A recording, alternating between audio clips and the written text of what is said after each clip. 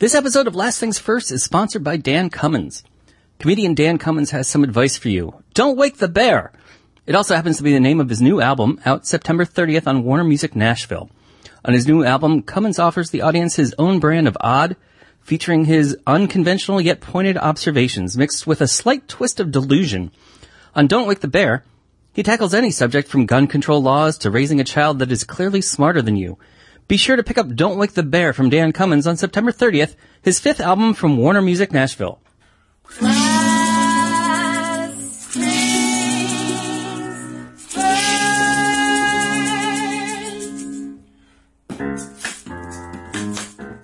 Hi, I'm Sean L. McCarthy, founding editor of The Comics Comic, found wherever you can type The Comics Comic into your electronic devices. Welcome to Last Things First, the show that asks comedians about the historic lasts and firsts in their lives as their comedy careers have blossomed, from young people with dreams to adult people living those dreams, or still dreaming. Questions both big and small are asked and answered. It's hopefully both amusing and illuminating. Today's guest, Tony Hendra, began his career at Cambridge University with the famed Footlights as the comedy partner of the late, great Graham Chapman, and started in the annual revue with Chapman and John Cleese. He came to the United States as a duo act with Nick Ullett, appearing multiple times on the Ed Sullivan Show and Merv Griffin, before splitting up and taking a job as the first editor hired by the founders of the National Lampoon. While there, he made the Lampoon's first album, Radio Dinner, with Michael O'Donoghue, and followed that up by giving John Belushi, Chevy Chase, and Christopher Guest their first starring roles in the Lampoon's off-Broadway hit Lemmings. Hendra appeared in This Is Spinal Tap, playing the band's manager, co-created and co-produced the British TV satire Spitting Image, and served as editor-in-chief of Spy magazine from 1993 to 1994. He has written 4 books, including the posthumous memoir of George Carlin, Last Words, and for the past several years, he's led a new satirical operation called The Final Edition. He's just put out a new comedy album with the Lampoon called Are There Any Triggers Here Tonight? There's a lot of great comedy history and stories to get to, so let's get to it! So, Tony Hendra, thank you so much for inviting me into your home. Not at all. I really appreciate it. We get people off the street all the time. So, if I were to, you just put out a new CD. Are there any triggers here tonight? Yes. And if I were to go back to 1972 and told you that 34 years later, no. Actually, no. 44. More than that. 44, yeah. 44 years later, you would be making CDs. Would it surprise you more that you would still be making satirical albums, or that it's a satirical album with the National Lampoon? Well, that's a two-part question. Yes. I mean, it wouldn't surprise me in this respect that I love audio. I think audio is, satirically speaking, a far superior medium than video, because you can do so much more in it, and it asks the listener to use his or her imagination and be drawn into the scene that you're setting. So if you want to put Pope Francis on Mars and have him attacked by Cookie Monster, you can. It's just a question of sound effects. Right. And I love that. I think that opens you up to all kinds of things that you either can't do on video or are enormously expensive. And so yes, I would not be surprised, or no, I would not be surprised, whichever of those is correct. That I was still doing that. Even with all the emerging technologies we have, it's still... Yeah, I mean, I don't think any emerging technology has come along to be superior to either audio or video. I mean, the internet is basically just little television in everybody's fist. I mean, it's not any different than television in that respect, and you still have to spend a fortune to make a really good video. So... well, that's not true. Let's say you have to spend a fortune to make an elaborate video, and you can do that in audio. So no, it wouldn't surprise me. I've always loved it, and there's a definite purpose to my keeping my hand in, so to speak, at my advanced age, doing essentially the stuff that we did at the National Lampoon, but updated to the injustices and stupidities of the 21st century. Speaking of which, the CD plays upon the concept of political correctness with a campus recording gone awry. I remember I went to Princeton at the same time as Jeff Chrysler, who made the CD with you and his my co-producer. Your co-producer. Yeah. And I remember very funny guy. When we were undergraduates, political correctness, that was the first time I heard political correctness. So it's been around a while. When you were at Cambridge in your youth, was that even a concept? Not at all. I mean, actually, generationally, I think what distinguished us. I don't mean to sound like an old fart here, but I mean, because I'm a very old fart, but and I am very old, but I'm not a fart. What distinguished us was that we were really angry and outward directed, and the satire that came out of that era, it very much reflects that. We weren't sort of interested in stand-up comedy that told you all about, the comedian's inner life and funny quirks and funny obsessions and so forth and so on. That solipsistic humor came in much later. So we were doing that kind of humor, and the audience was not at all interested in closing things down because they were offensive. On the contrary, they wanted to offend everybody. This was a very angry generation, and it had good reason to be. Either it was being drafted into a moral war, or it was being threatened by a foreign enemy who was supposed to be a friend, the United States. So I grew up in, the worst part of the Cold War, and I was just as angry at the United States as I was at the Russians, even more so, in fact, because I knew the history of the Cold War, that it wasn't begun by the Russians, and so we had that difference. And everybody had that. I mean, at least anyone with a brain. But that said, I must say I don't like the phrase political correctness. I think it was coined, as you point out, around the late 90s and it was coined around the late 80s and the early 90s by the neoconservatives, because they were now, after Reagan was sort of finally cranked off to wherever he was cranked off to, and couldn't remember anything because he had Alzheimer's.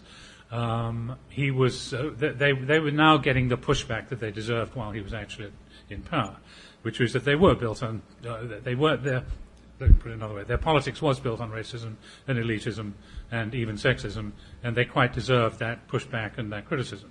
But they had to find a way to neutralize it, and the way they found was the same old way that they always found to attack any kind of criticism, which is to call their opponents commies, because political correctness came from the early days of the Communist Party, when you had to be politically correct to get in the party. And so I really resist that label, because, as I say, I think political correctness is basically just a tool which has been used to destroy dissent, not to free it. And so to that degree, I don't like to use that. But that said, I think what's going on campus is appalling. And I was going to actually fold that into the previous question that you asked about, that I would be doing this at this moment. Right. This is precisely what I did do 44 years ago and onwards. We were talking to an almost exclusively campus audience, and the kind of things we did that were remarkable, not only for the fact that they were funny about entirely new things that people had not laughed at before, but that they also were extreme, and deliberately so, and radical, because there was a radical in the White House and radicals running the country, radicals in the military who bombing a completely harmless sovereign country. And so, that to that degree, I'm back on campus with this album, which is set in a little community college called the Artesia Community College in Trickledown, Ohio. And it's right on the river, isn't it? What's that? It's right off the river? Yes, it is, right. The river that used to catch on fire. But, as soon as we are there to basically to do a college concert with the contents of our album to be. And as soon as we announce the title, Are There Any Triggers Here Tonight?, they get offended and start... Because you said trigger. Yes, exactly. And start accusing us of sarcasm, and so forth. And so we decided to plunge into our least offensive material, on side one and do that, and then by the time we get to the intermission between side one and side two, they're now doing sort of the complete chaos reigns throughout the campus, and they're doing sort of politically correct thing, for want of a better term, like burning recycled material, and there's a woman walking around with a rape whistle blowing it every time anyone laughs. So we decided to throw caution to the winds and just do the rest of our show. And until at the end of the show, basically, we clear the campus and feel that we have succeeded no end in making our point. You know, when most people, at least I'm speaking from my own experience and my friends' experience, when we pick a university to attend, we're doing so on the basis of either a location or prestige or party atmosphere, right, or a major. We're not doing it thinking we're going to meet the people who are going to change the course of our lives, but invariably we do. Right. How much do you think about the fact that by going to Cambridge, you end up seeing the Footlights and becoming part of that? Well, I mean, it's. Let me start this again. I mean, certainly I went to Cambridge to become a scholar. I mean, I had a scholarship, and I was very committed to medieval English literature. I also wanted to become a monk, but that's a different story. That's Father Joe. Yes, indeed. That's Father Joe, the wonderful book I wrote, and about a wonderful man. But leaving that aside, I mean, it was what I expected was to do well at Cambridge, which I did. I did very well in my first year, and become probably an academic or at least a teacher or something like that. Instead, because of a show I saw there called Beyond the Fringe, which I'll talk about if you want me to later on, but because of that, Cambridge changed my mind, not because of what I learnt there, but because of the people that I met. And maybe I should explain about Beyond the Fringe. Do you want me to? Yes, please. Okay. Beyond the Fringe was this marvelous satirical revue that appeared in 1960, and it stopped at Cambridge on its way to the Edinburgh Fringe Festival in the early summer. And it was the first time, really, in English history that I know of when all the sacred goods of the British Empire, this dusty old empire that we had, were all brought together on one stage, and everything that you can think of, Shakespeare, the BBC, World War II, the monarchy, the Church of England, you name it. If it was English, it was on that stage, and it was eviscerated. I mean, eviscerated. And it was, the cast was there were only 4 guys who did it, and one of them was called Dudley Moore, who later became very famous. And another guy, he was from Oxford, and another guy from Cambridge called Jonathan Miller, who also became a famous director here. And another wonderful guy from Cambridge called Peter Cook, and Alan Bennett, who's a very famous English dramatist now. So, but anyway, these guys just took apart each one of these things methodically. And to put it in a nutshell, I walked into that theatre a monk, and I came out a satirist. It was that mind-changing. So I've always believed that satire can change minds, for one thing. It changed yours. Yes, indeed. And certainly, I mean, you could not have gone from a more peaceful and quiet person to what I later became.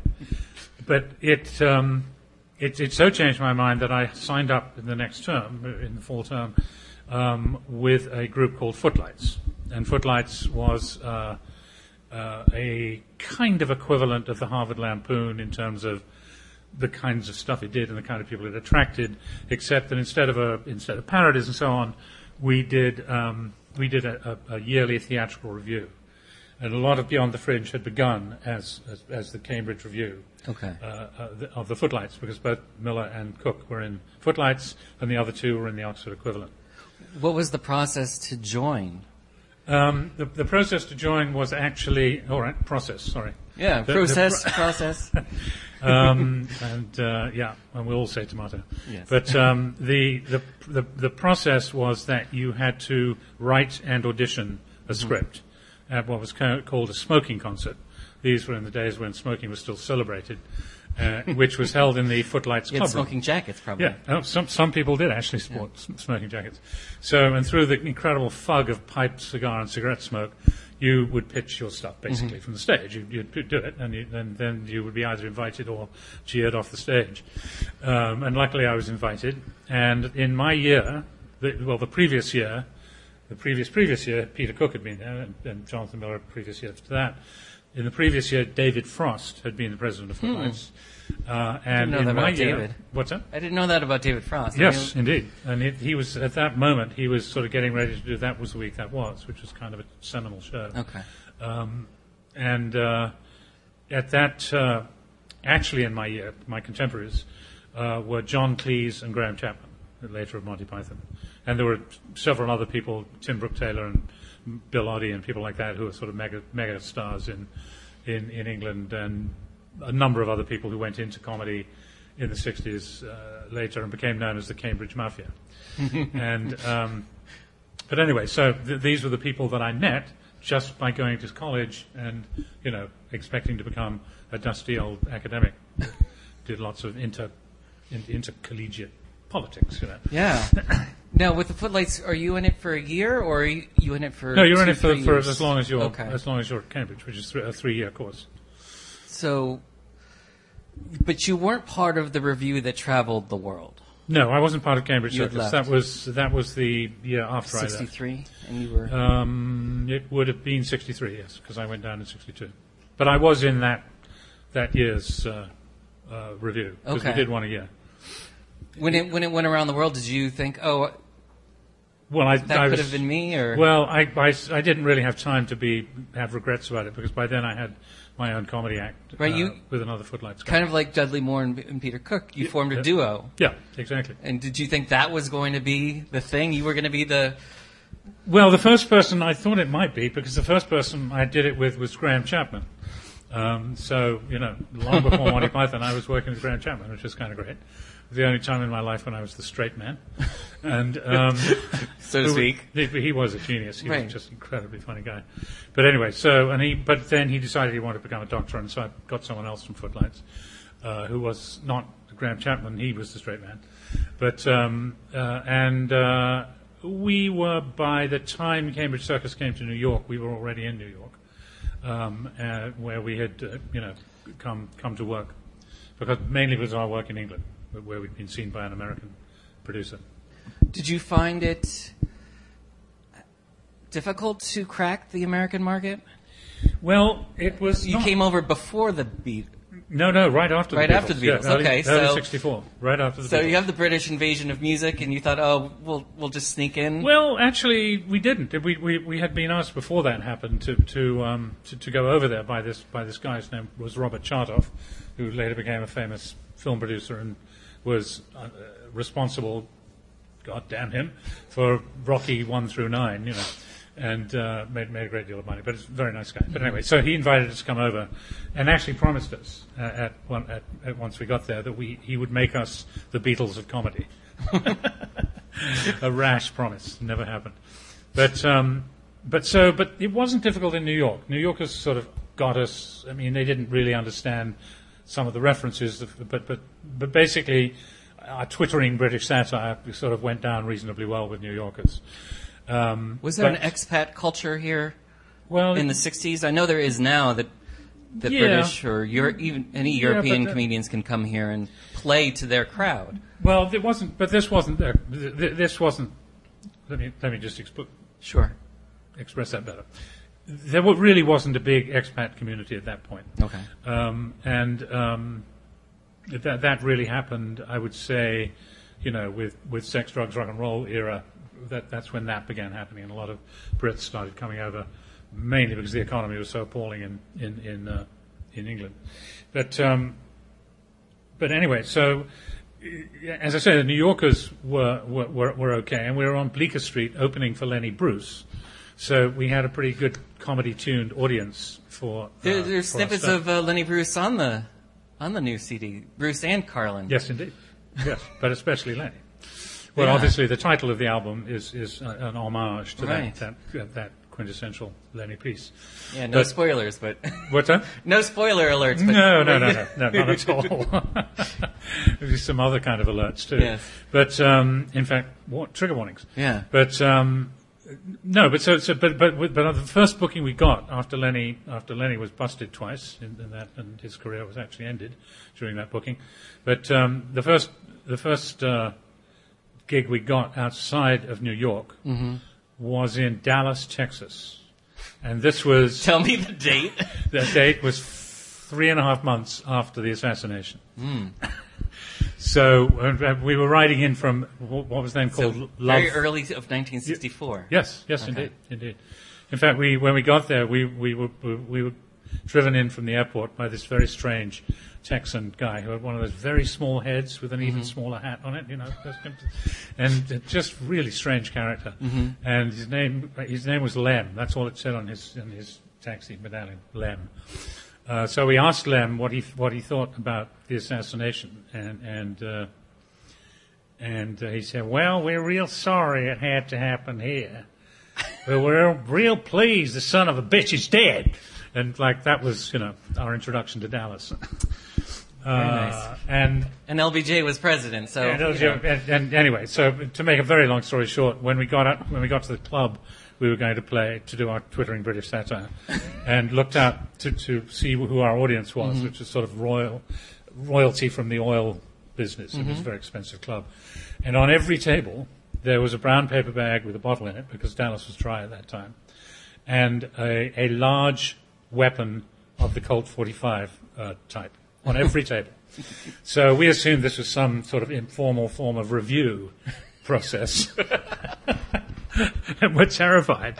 And we asked the owner, and he explained that Dallas was dry, and that if you were carrying a gun, so the alcohol had to be concealed, right, but the gun had to be out in the open, so that people could see you reaching for it but once before you shot them.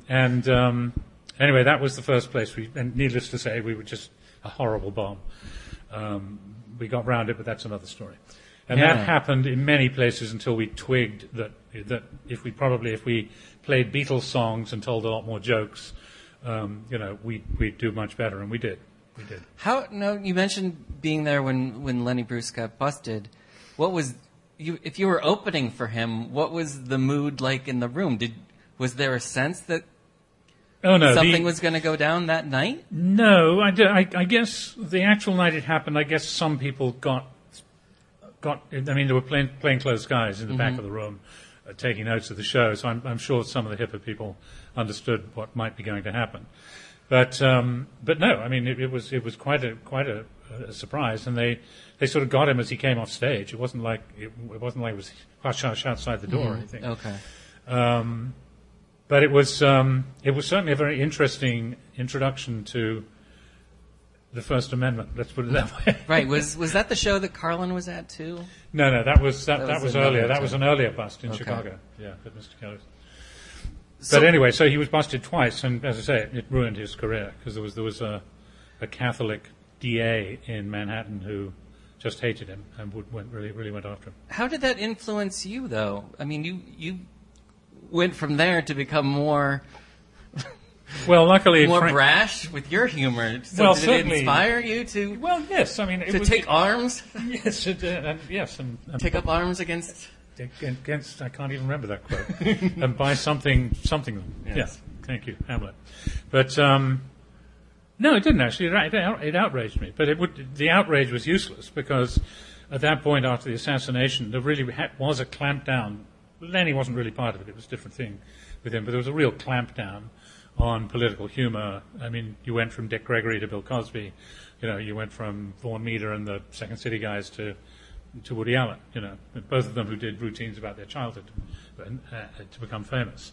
So it was a big change, and actually that's sort of the story of my being a stand-up comic in the U.S. was horrific. I mean, it was we weren't really stand-up comics, but we were two guys trying to make, very large people in the Midwest laugh, and it was impossible to do it. We found ways of doing it, but it was impossible to do it without either being such, such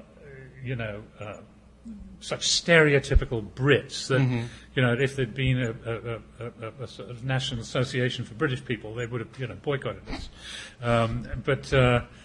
but it's the only other option, was to do stuff that had nothing to do with anything outside of the television studio. I mean, you couldn't mention Vietnam, you couldn't mention sexual liberation, you couldn't mention women's liberation, you couldn't mention the Black Panthers, you couldn't mention anything that you wanted to talk about. That's right? What the Smothers Brothers ran up against. Absolutely. I mean, when they just did a whisper, I mean, it wasn't like they were doing anything really sort of offensive. Mm-hmm. They were just suggesting that maybe some of these things weren't a good idea, and they got closed down big time. So when I found, eventually I was so frustrated that I literally was in a rage all the time that I couldn't talk about the things I wanted to. So I broke up the act, and not very long after that, on the grapevine, I heard about the National Lampoon. And that was like meeting that group for the first time. It was like walking out of darkness into light, literally. I mean, it was fantastic.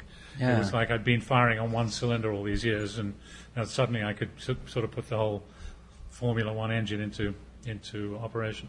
No, I enjoyed the documentary that came out a couple of years ago, Drunk, Stone, Brilliant, Dead. Drunk, Stone, Brilliant, Dead. That you were part of. Yes, indeed. You participated in. Yeah. And what... Making Radio Dinner and then Lemmings, how did you find all these Second City people? Well, I didn't actually find lots of Second City people. I found one Second City person. Okay.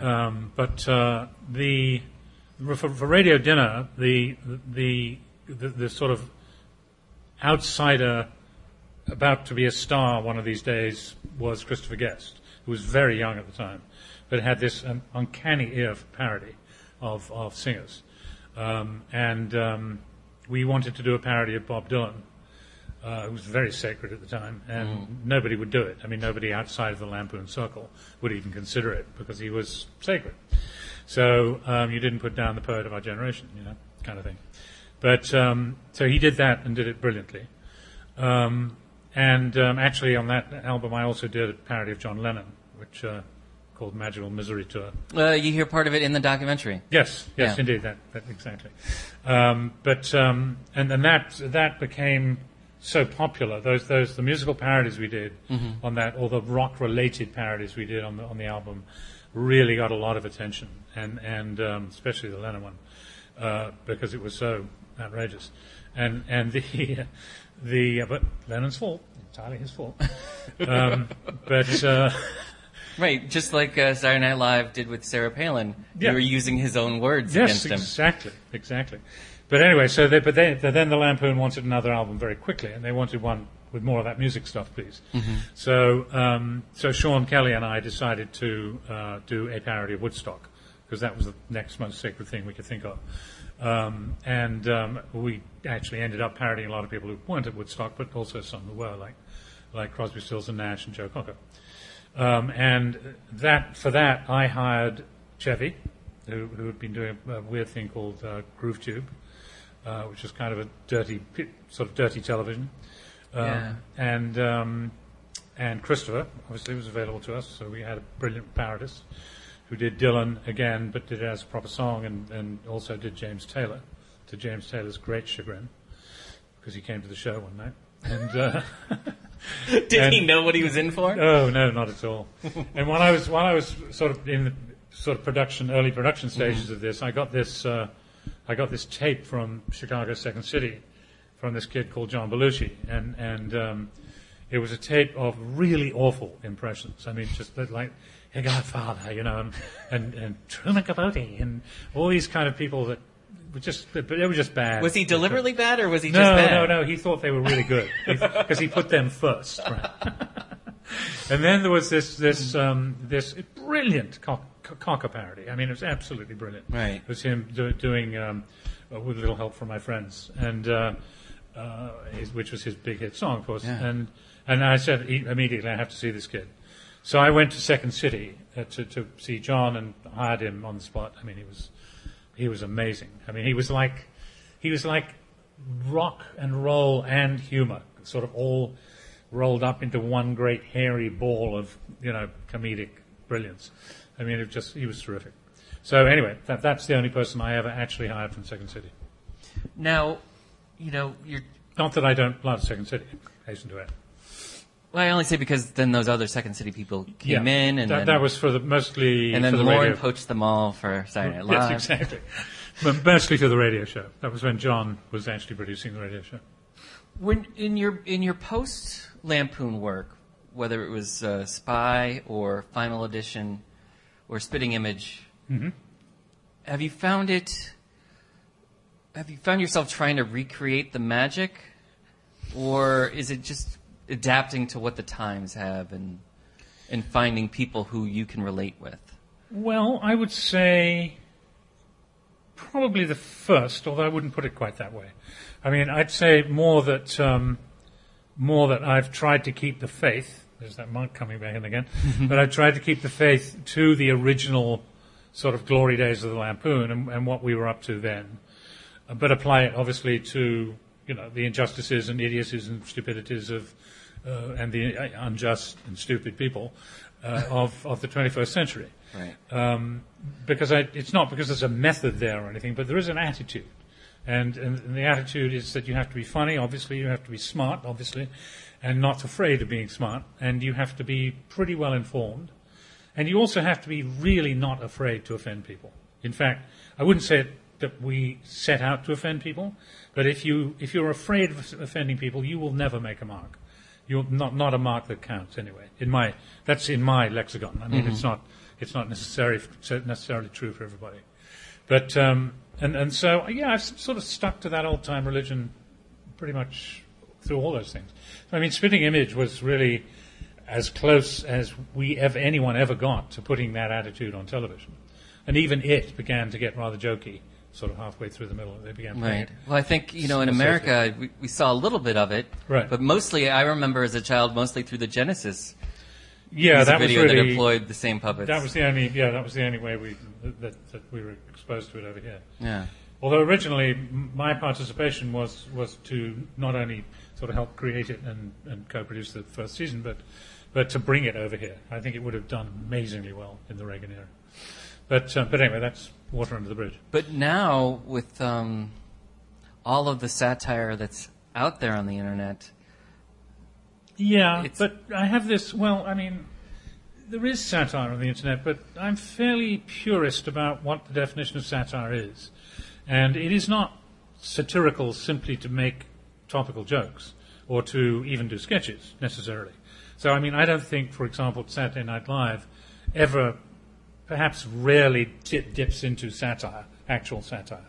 I think Tina Fey did when she did Sarah Palin, because that is classic satire. And satire is taking on not just the style or the voice or something like that of your target, which is parody, but satire is taking on the inner thoughts and the prejudices and the mindset and the attitudes of your target, and then exaggerating them to such a degree that they become hilariously absurd, and your target hopefully self-destructs. That doesn't always happen, but one hopes it does. Right, that's the challenge a lot of comedians are talking about today in 2016 with the presidential election. Is like, how much comedy can we throw at something and still have it not change the minds?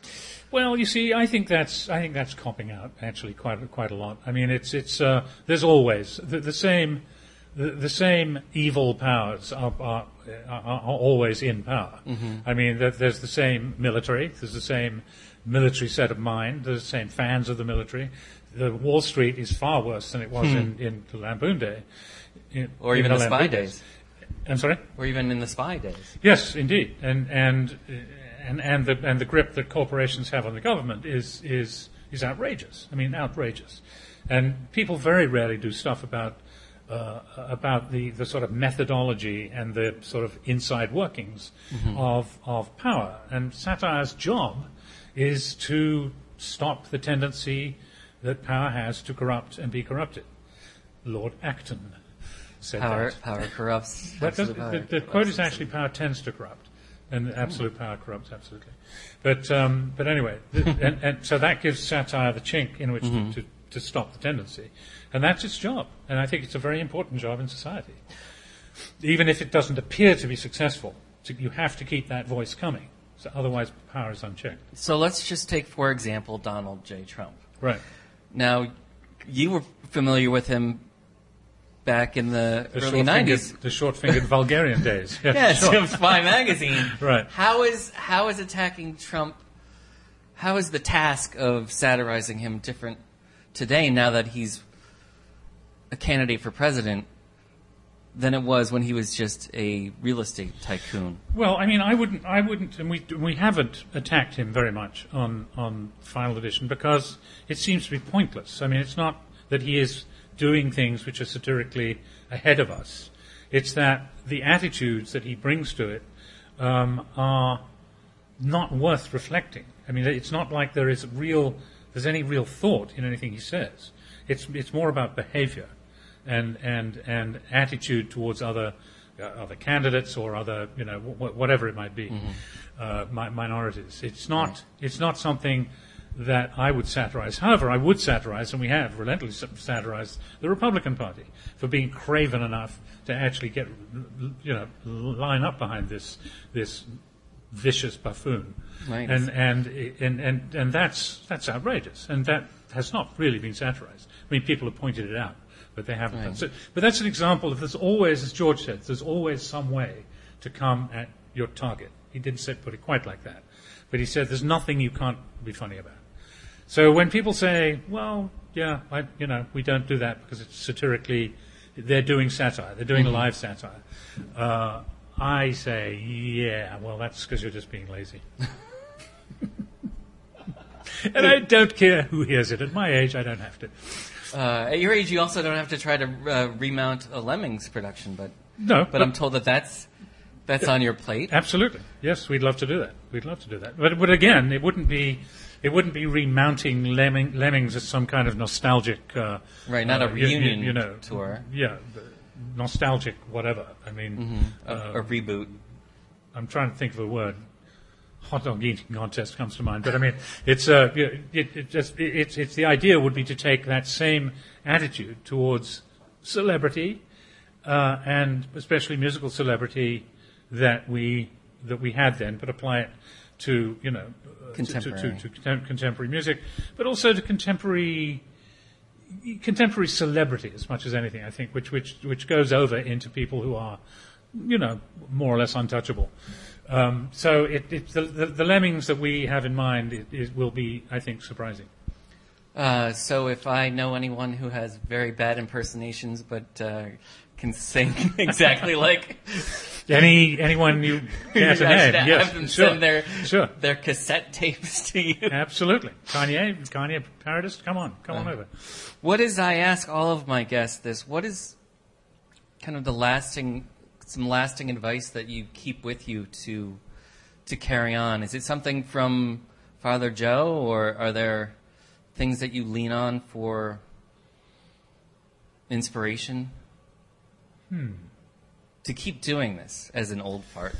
Well, as an old fart, I don't really have advice for younger farts, to tell you the truth. But is there advice that helps you? You mean... Yeah, I suppose so. I mean, one of the things that George did rather than said was to keep going, and he said, I mean, I did his book with him, so I last words. I got to know him very well. In fact, we were really good friends. But I mean, he said, why should I give up? I mean, there's just as much stuff to talk about out there as there ever was, if not more. And I take that as an example. So if you want an example of what to be doing 20 years from now when you're 50 or 60, listen to George Carlin, and that's who you should emulate. Well, I have to say that I also thoroughly enjoyed listening to you, Tony Hendra. Okay. So thank you so much for allowing me to do so. Thank you for letting me talk like an old fart.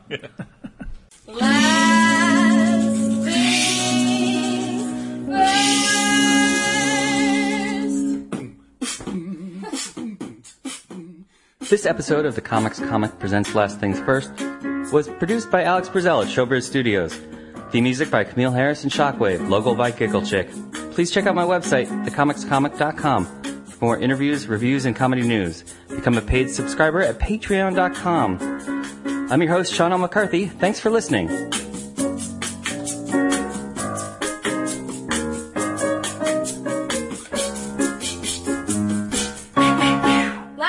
Last things first.